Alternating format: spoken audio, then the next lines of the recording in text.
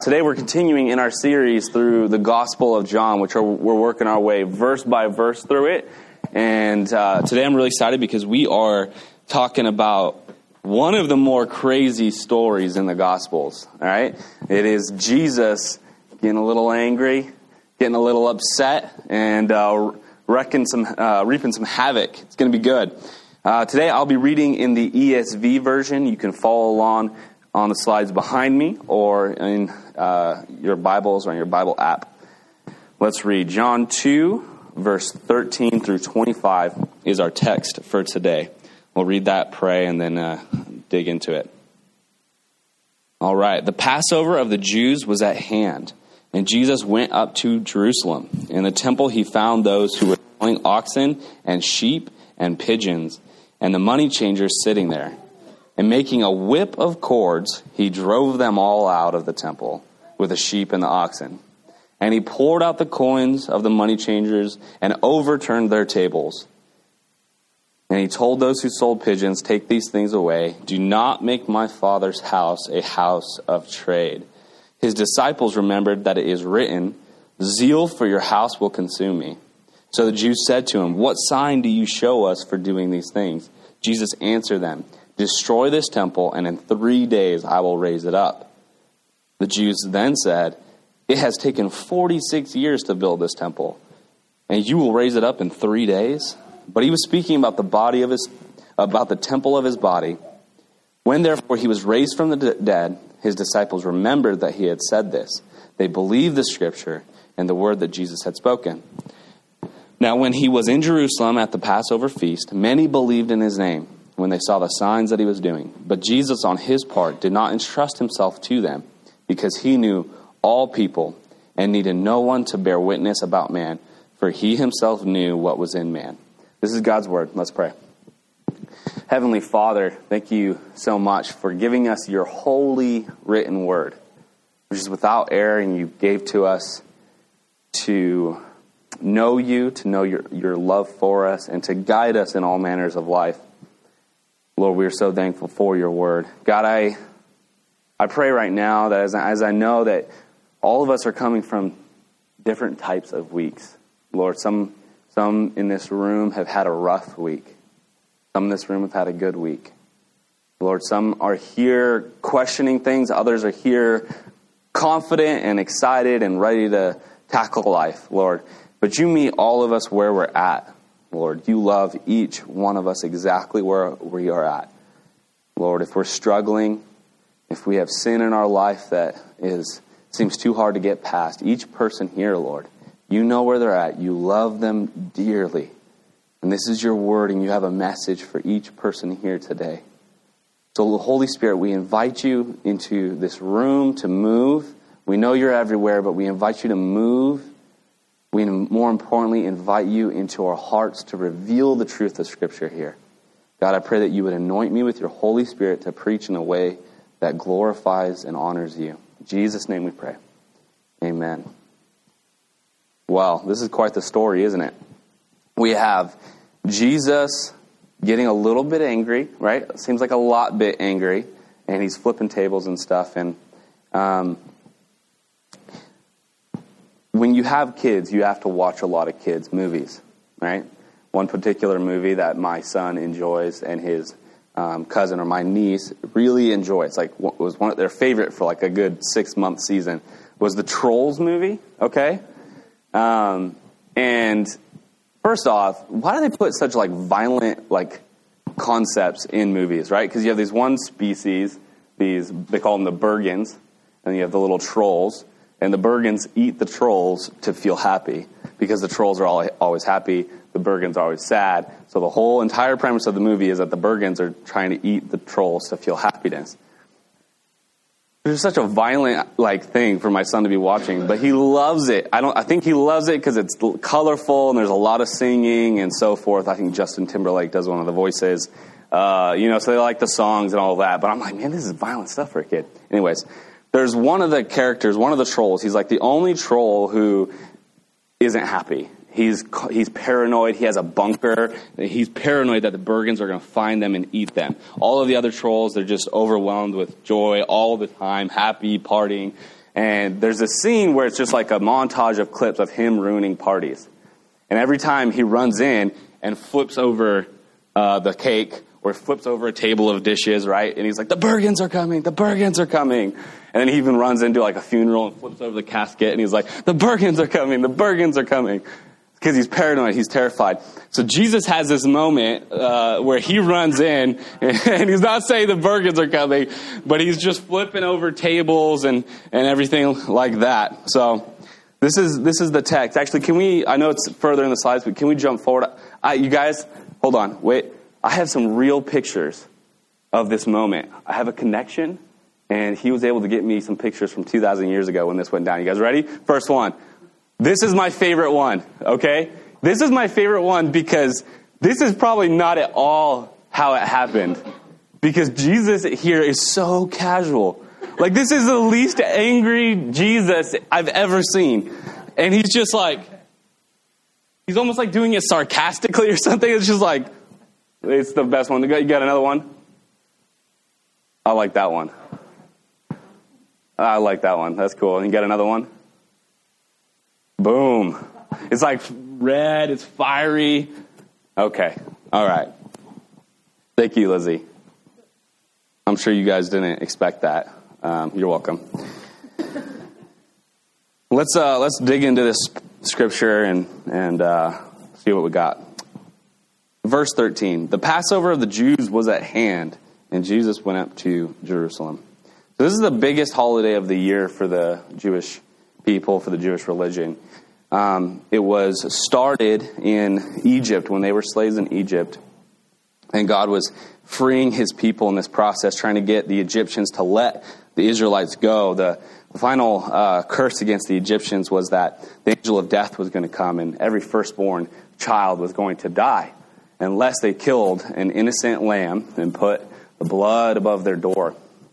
And all the families that did this, all these Jewish families that did this, the angel of death passed over them, and they did not have to suffer the consequences of death. They were freed from that, and the angel of death passed over them. This was a representation, ultimately, of what Christ has done for us. Christ is that animal, that lamb, the perfect one who was slain on our behalf, and his blood covers us, so the penalty for death is passed over us for those who are washed by Jesus' blood.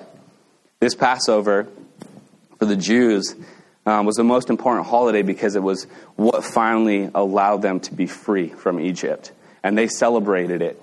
But it's important to us as Christians to look at the Passover and see the symbolism that was there for Jesus to come and be that ultimate lamb, that because of him, death passes over us and we do not have to face the penalty for death. So they're celebrating this holiday. And so Jesus goes up to Jerusalem, as you would as a Jew. You would go to Jerusalem and you would participate in the Passover festivities and so forth. John 2:14. In the temple, he found those who were selling oxen and sheep and pigeons, and the money changers sitting there. Okay, so what's going on here? Why are they selling oxen, sheep, and pigeons? And why are they changing money? Well, the temple had said, we're only going to accept, the local currency. So for all those who were in other parts of the country coming into Jerusalem for the Passover, they have to exchange the money. And what they were doing was they were ripping them off on the exchange, 200 or even 300%. So they're getting totally ripped off. They're using this religious thing as a way to get rich off of the money changing, off of the currency exchange. Not only that, part of what you would do at the Passover is you would bring a sacrifice to God. If you were rich, you would bring an ox. If you were middle class, you would bring a sheep. And if you were poor, you would bring a pigeon. So they're selling these animals. But those animals, according to the Levitical law, had to be without blemish, without spot. They had to be inspected by the priests. And any animal that they didn't approve was not approved for sacrifice. So what they did was they were not approving any animals at all.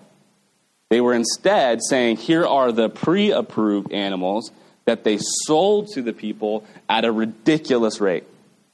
So they were again taking advantage of them and even taking advantage of the poor.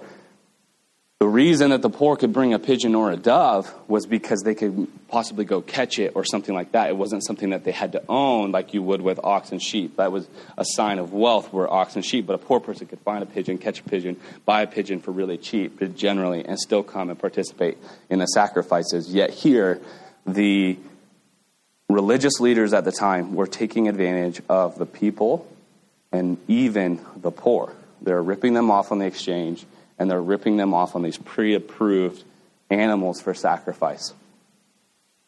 So with that context, we see why this is a big deal, why Jesus is upset.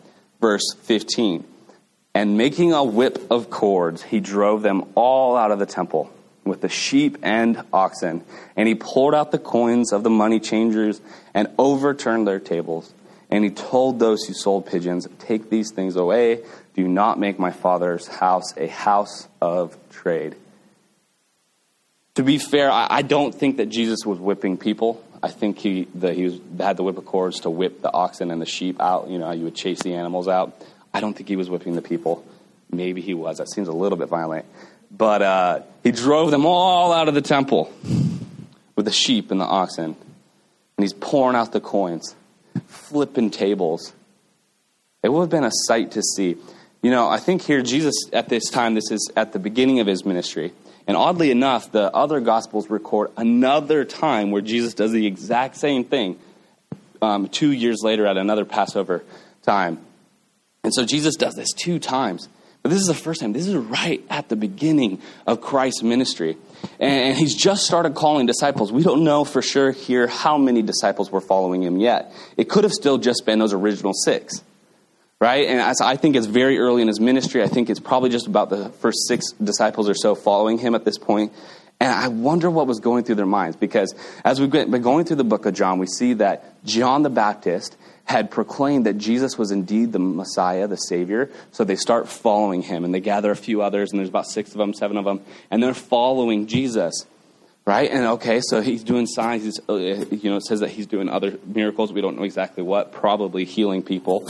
But then he turns water into wine. That's a good miracle. Like I mean, as a disciple, you're following Jesus, and you're like, okay, like, did we make the right decision? Are we following the right guy? Wait a second. He turns water into wine. Heck yeah, we're following the right guy. But then Jesus comes to the Passover. They're following him there. And they're seeing a totally different side, right? They're not seeing the party Jesus, the guy who can provide wine miraculously, this guy who's the star of this wedding because he miraculously provided wine. No, they're seeing Jesus who flips over tables, has a whip, who's angry, who is calling out the highest religious leaders of the time and saying, you are in sin. This is wrong. You must stop it. This is Jesus that calls out for repentance. This is Jesus who takes out wrath on those who are taking advantage of God's people, who are taking advantage of the poor. I wonder if they saw this and they kind of went, oh, I didn't see that side of him coming, right? I didn't see that side coming. Continue reading. This is later, as John's telling us that later the disciples remembered that it was written, zeal for your house will consume you. For the first thing that we need to know here is that this was prophesied. Jesus is fulfilling prophecy by cleansing out the temple, by calling out the religious leaders and fighting against injustice. This was prophesied in multiple places, such as Psalms. The disciples later realized that this was something that Jesus had to do to fulfill prophecy. This was a part of the role of being the Messiah. But more than that, it tells us something about Jesus. It says that zeal for your house will consume me. Jesus cares about the temple. He cares about the gathering of the people. He cares what that looks like and how it goes. That's why there's so many books of the Bible that talk about how church should be done, what church practices should be like, what our community should look like. Because Jesus, listen, cares what the church does. He cares a lot.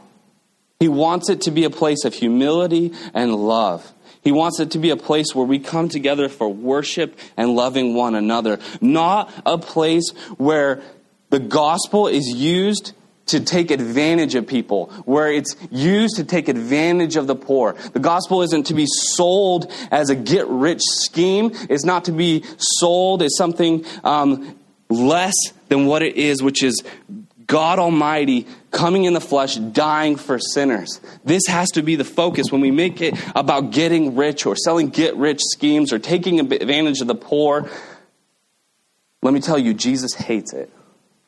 And that's why the Bible talks so much about the community in Scripture, why and how we should do church. Because zeal for his house will consume him. He cares a lot about it. So the Jews, right? These are the Jewish leaders. Say, what sign do you show us for doing these things? It's interesting that they don't say, why are you doing these things? They say, what sign will you show us for doing these things?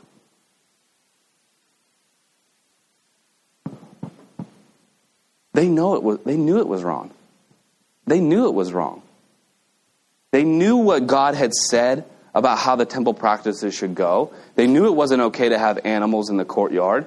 They knew it, but they were getting rich off of it. So they're not like, hey, saying, why are you saying it's wrong? They know it's wrong deep down. They're saying, what gives you the authority to do this? What sign will you show us to prove your authority? And Jesus answers in a very profound way. He says, destroy this temple, and in 3 days I will raise it up. They're like, what are you talking about? What do you mean? You're like, we're going to destroy the temple, and the sign's going to be that you raise the temple in 3 days? What the heck are you talking about? They respond, it has taken 46 years to build this temple, and it will raise it up in 3 days. And then he said, but he was speaking about the temple of his body. So here's the thing. The question is, what sign will you give us for your authority to do these type of things? What sign will you give us for your authority to call out sin? Jesus' response, my death and resurrection. My death and resurrection.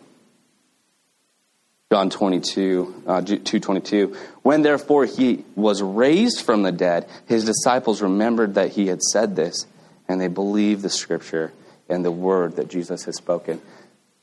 Jesus said, where all the authority comes from is the gospel. My death, burial, and resurrection. This is where my authority comes from. I am the Savior of the world. Right? John the Baptist, when he was pointing out Jesus, didn't just say Messiah. He didn't just say Savior. He didn't just say King. He didn't just say God incarnate. He said the Lamb. Behold, the Lamb of God. That means the one who would be slain. He's referring here to the Passover Lamb.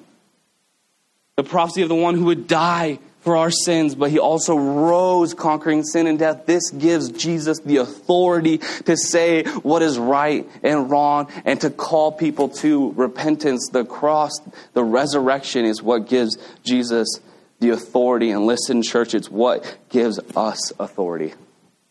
Because Jesus says when he commissions his disciples, all authority has been given to me. Go therefore into the world. Preaching in Mark 16 says, or making disciples, Matthew 28 says.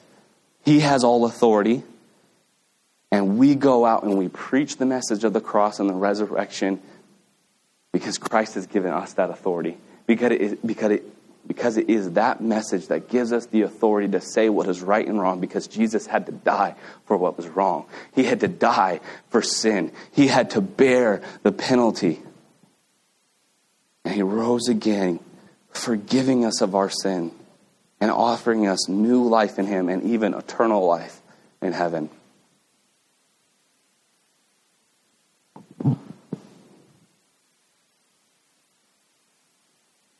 John 2:23.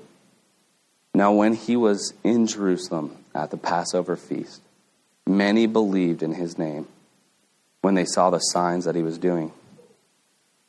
So he doesn't tell us what other miracles he performs after cleansing the temple, but he performs other signs, other miracles. He was probably healing people. And it says that many people believed in his name when they saw the signs he was doing.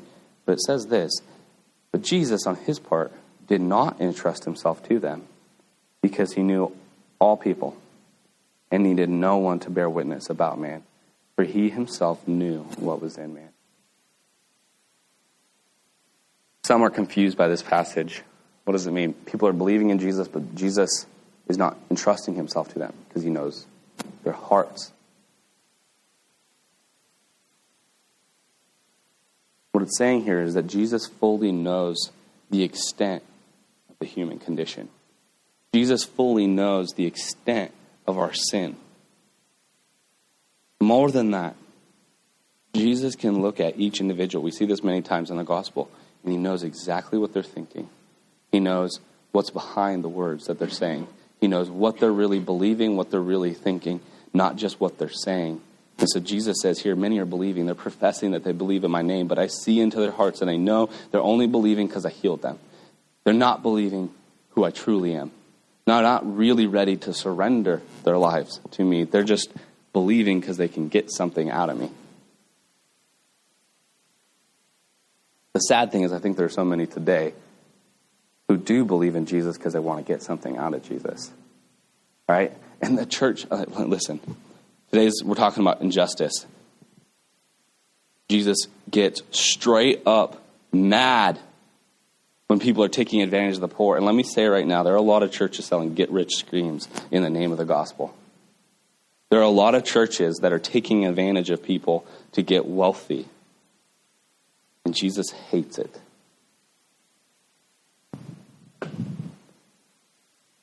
Jesus sees into the heart of those who are doing those things and those who follow Jesus because they're hoping to get something out of it, not because they really see who he is and believe in the cross, believe in the death, burial, and resurrection of Jesus Christ. We see this is true. Jesus gives us the parable of the sower. And it's a passage that I've been meditating on a lot as we've been doing this Reach initiative, and we're sharing the gospel with people, and we're trying to disciple people. And we're seeing people, that who are having a real breakthrough. And we see people who, they say they want to follow Jesus, but they just don't really. They just don't really want to. They like the idea of maybe going to heaven, but they don't really want to surrender their lives to him. And the parable of the sower, we see the seed is scattered. It's the same gospel message. And it seems like some people receive in that parable, but many are choked out. Sometimes the devil comes and snatches it away. Sometimes it starts to sprout, but it's killed by persecution. When things get hard, they abandon Jesus. Or sometimes it's the cares and temptations of this world that choke them out.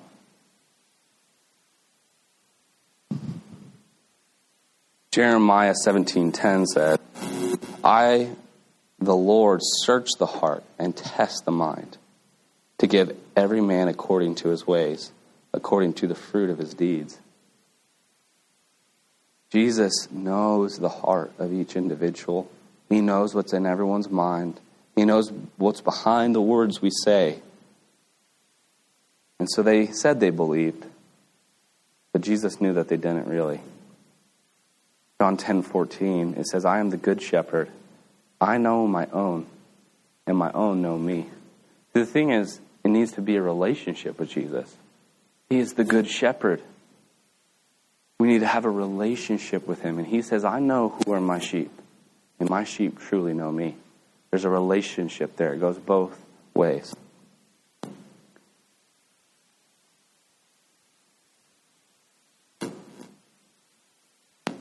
So, looking at this text, I see 3 ways that we can fight injustice. The first is in our heart. Jesus here is talking about the hearts of man. He knows what's in the heart of man. We can't fool him with our actions. We can't fool him with our words because he looks deeper than that. He looks straight to our heart. He looks to our mind. He tests it, and he knows what's there. So the first place that fighting injustice has to begin is in our own hearts. And here's the thing. I fully believe that our church should follow Christ's example We as believers should follow Christ an example of knowing we have the authority to say things that are wrong and call them out. We have the authority in Jesus Christ to do that because he gave us that authority. So we can look at something based upon his scriptures and the Holy Spirit who speaks to us and say, that's wrong. That's injustice. And in fact, I would say that the church should lead the way in this in the world. But here's the thing, it has to first start with our hearts, our own heart. Because it's one thing to tweet something, right? It's one thing to get all social justice-y on Twitter or on Facebook, but it's another thing for you to allow Jesus to come in and say, that's pride right there. That's selfishness right there. That's a problem right there. Let me flip it out. Let me chase it out, flip it over. We have to allow Jesus to work on our own heart first. All right? Jesus said, before you go and pull the speck out of your brother's eye, you got to take the plank out of your own.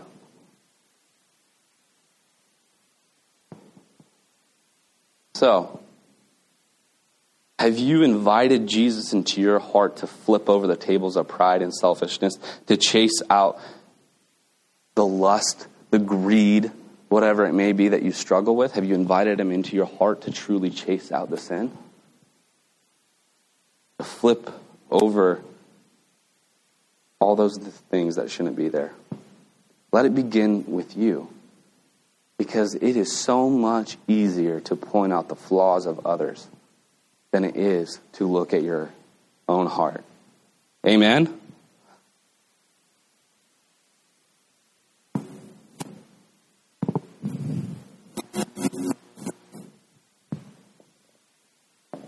The second area we can fight injustice is together as a church. It's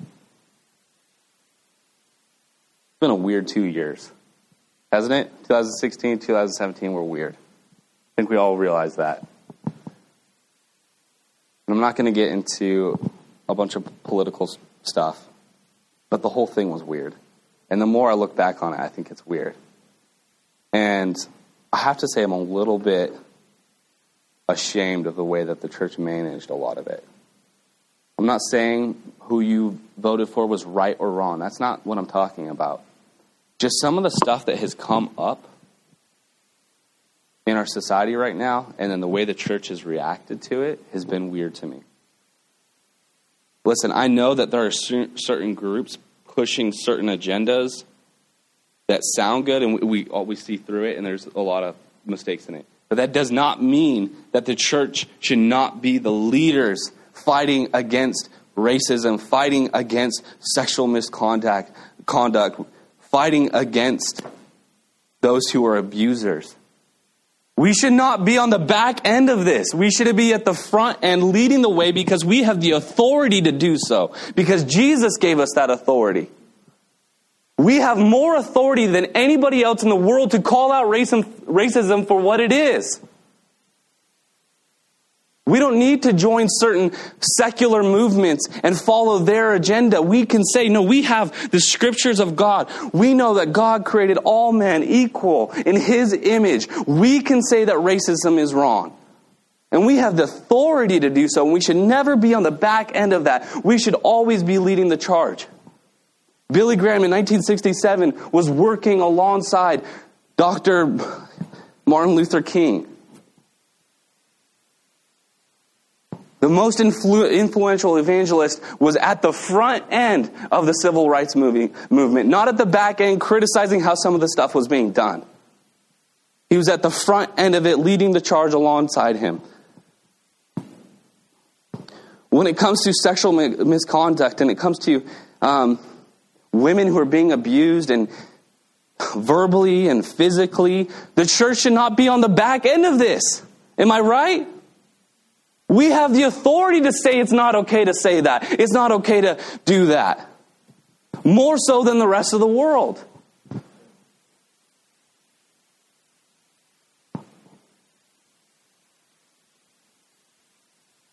God loves all sinners, victims and abusers. But we always should side with the victims. I'm not going to mention, but there was a certain political figure, and the church was taking his side as the abuser. And the most messed up thing I've seen. Because we wanted to get a vote.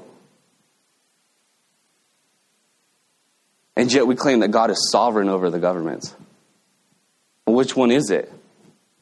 Is God sovereign over the governments? Did he appoint Obama and Trump? Or is it us? Are we the ones who are in control? Because I thought God was sovereign. Yet we're saying we had to vote for this abuser because of a vote. It's messed up. We should be at the front end of the Me Too movement, not at the back end of it.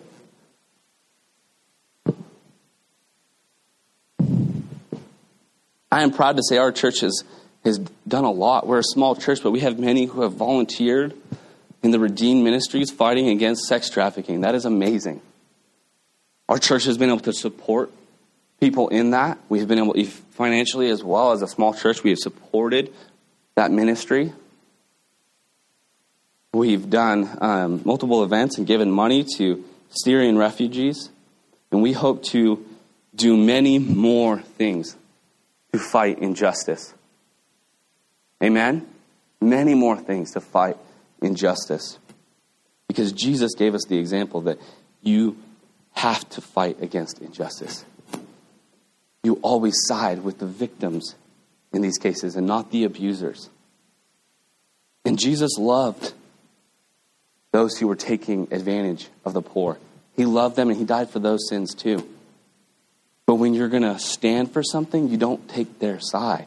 You stand on the side of righteousness. You stand on the right side of what's right and wrong.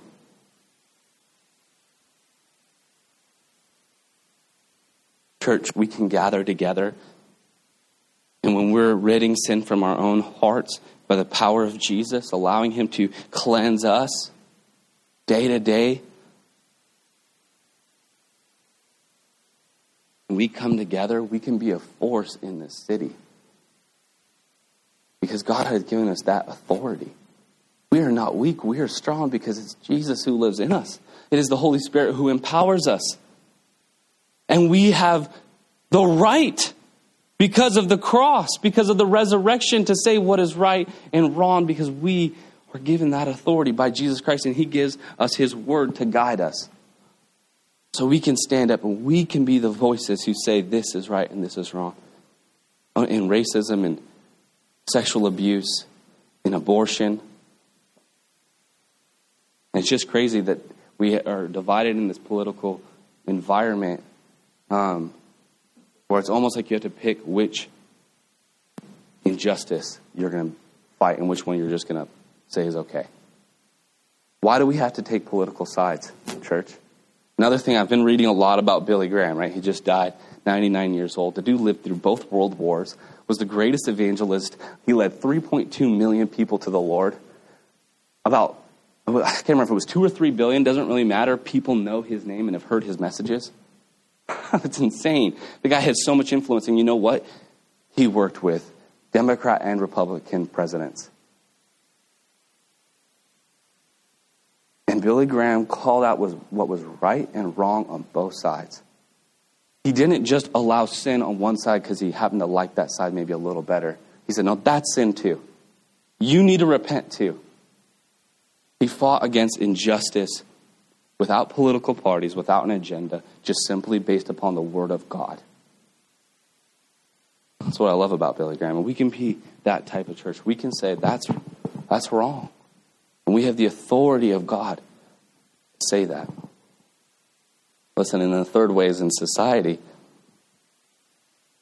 And I think people try to jump to this one first. Right? Let's fight injustice together as a society. How well is that working? Right? Like, a couple of the events that happened in the last couple of years, I was like, what year is it? Is this the 1960s or even worse, the 1860s? What is going on?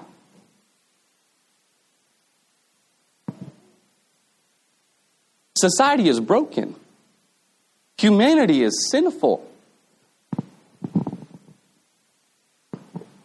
So if we're going to make a positive impact in our society, it has to start with ourselves, our own hearts, right?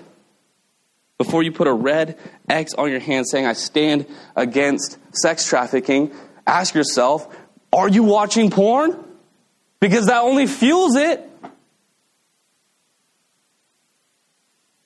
Right? Look at your own heart first before you step out and say what society should be like.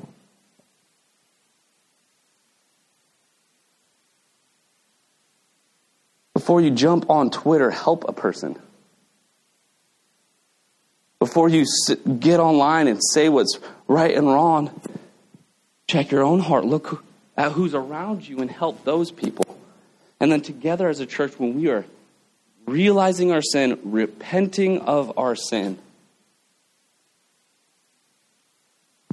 and then stepping out and fighting against injustice, saying what is right and wrong because God told us we could, we will have a positive impact in society, and we will be the ones who lead the way fighting injustice. All in the name of Jesus. All ultimately so that people will see that Jesus loves them and that he was righteous and good, and it's only through him that there's true and perfect life. You know, Jesus says he knows what's in the heart of man. I don't think now more than ever before, we know more about humanity. Right? We look at psychology. We've made a lot of advancements. We understand the patterns of the mind. We understand what affects people's thinking more than we ever have before. You look at genetics. We understand that DNA has an influence on things. And though we know more than we ever have in the history of humanity about humanity, we still don't have solutions. The last 100 years have been the most bloody years in human history. And that's with all of our technological advancement. That's with all of our psychological advancement. And we still are looking at a humanity that is broken. Because just because we understand more doesn't mean we know the solution as a human race. The only solution for sin is Jesus Christ and the gospel message that he died and conquered sin on our behalf and raised so that we could be new creations in him. If you allow Jesus to sanctify your life, you allow him to cleanse your life, there can be serious transformation. There can be freedom from sin, and you can have a huge impact in the world. Billy Graham, when he was born, was just like all of us. He was born into sin. He was born a sinner. Yet, 99 years later, he's a man who we look at and say, wow, what an example. Billy Graham focused in on Jesus only. The last decade of his life, they asked him, what would you have preached more about? Every single time he responded, the cross. And they look back and they're like, that's pretty much what you talked about mostly. And he's like, I would have only talked about it. He said, because the cross, that's where the power is. He said, there's no other answer for sin than the cross. There's no other answer for the human condition than the cross. He said he would have only preached about the cross. He allowed God to cleanse his own life. He had a huge influence in cleansing the church, and he had a huge influence in society because of it. I mean, think about it. He was influencing, I think it was every president from Truman to Obama. Wow, that's crazy.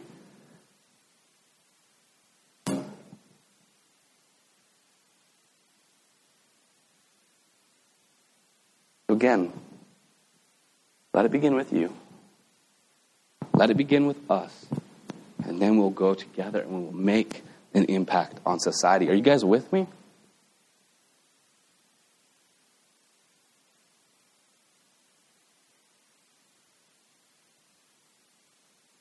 We want to see Jesus change lives. We want to see Jesus change the city and our nation and the world.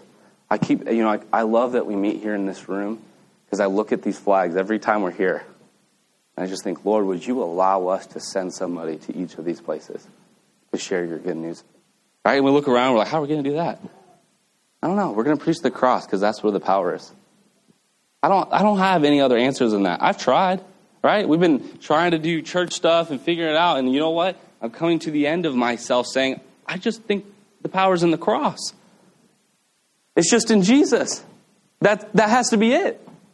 So we're going to preach the cross. We're going to preach the work of Jesus. And because of that, we're not going to be ashamed to say what's right and wrong. Because the cross gives us that authority. Because Jesus died for our sin. He died for sin. That's how bad sin was, that God incarnate had to die for it. For our individual sins, for the church's sins, and for all of society's sin. Jesus had to die for it. But he's also the one who redeems us, who transforms us, who works all things out for good. So there's hope. There's still hope for us as individuals, as a church, and as a nation, as a city. Let's pray. Heavenly Father, thank you so much for sending your Son. If there's anybody here today who's still wrestling with the idea, maybe they're wrestling with some doubt. Maybe they're wrestling with sin, God. Lord, it is not by our works or our strength or our might. It is only by you coming in, you doing the cleansing, you doing that work. We need you, Jesus. Lord, I pray that in this moment, every single person here would genuinely invite you into their heart. If it's for the first time or the 1,000th time, to cleanse out some more stuff that shouldn't be there. Lord Jesus, this moment we see that it is only you. You are the only answer to the human condition. You are the only answer to our sin. You are the only answer for eternal life. It is through you alone. And all of that was centered on and accomplished on your cross, which you laid your life down. Thank you, Jesus. We love you so much. Lord, in this moment, I hope I could speak on behalf of our church and say, we invite you in. Cleanse us. Clean us out. Empower us to go and help others, to make a positive impact on our city, nation, and world. In Jesus' name, amen.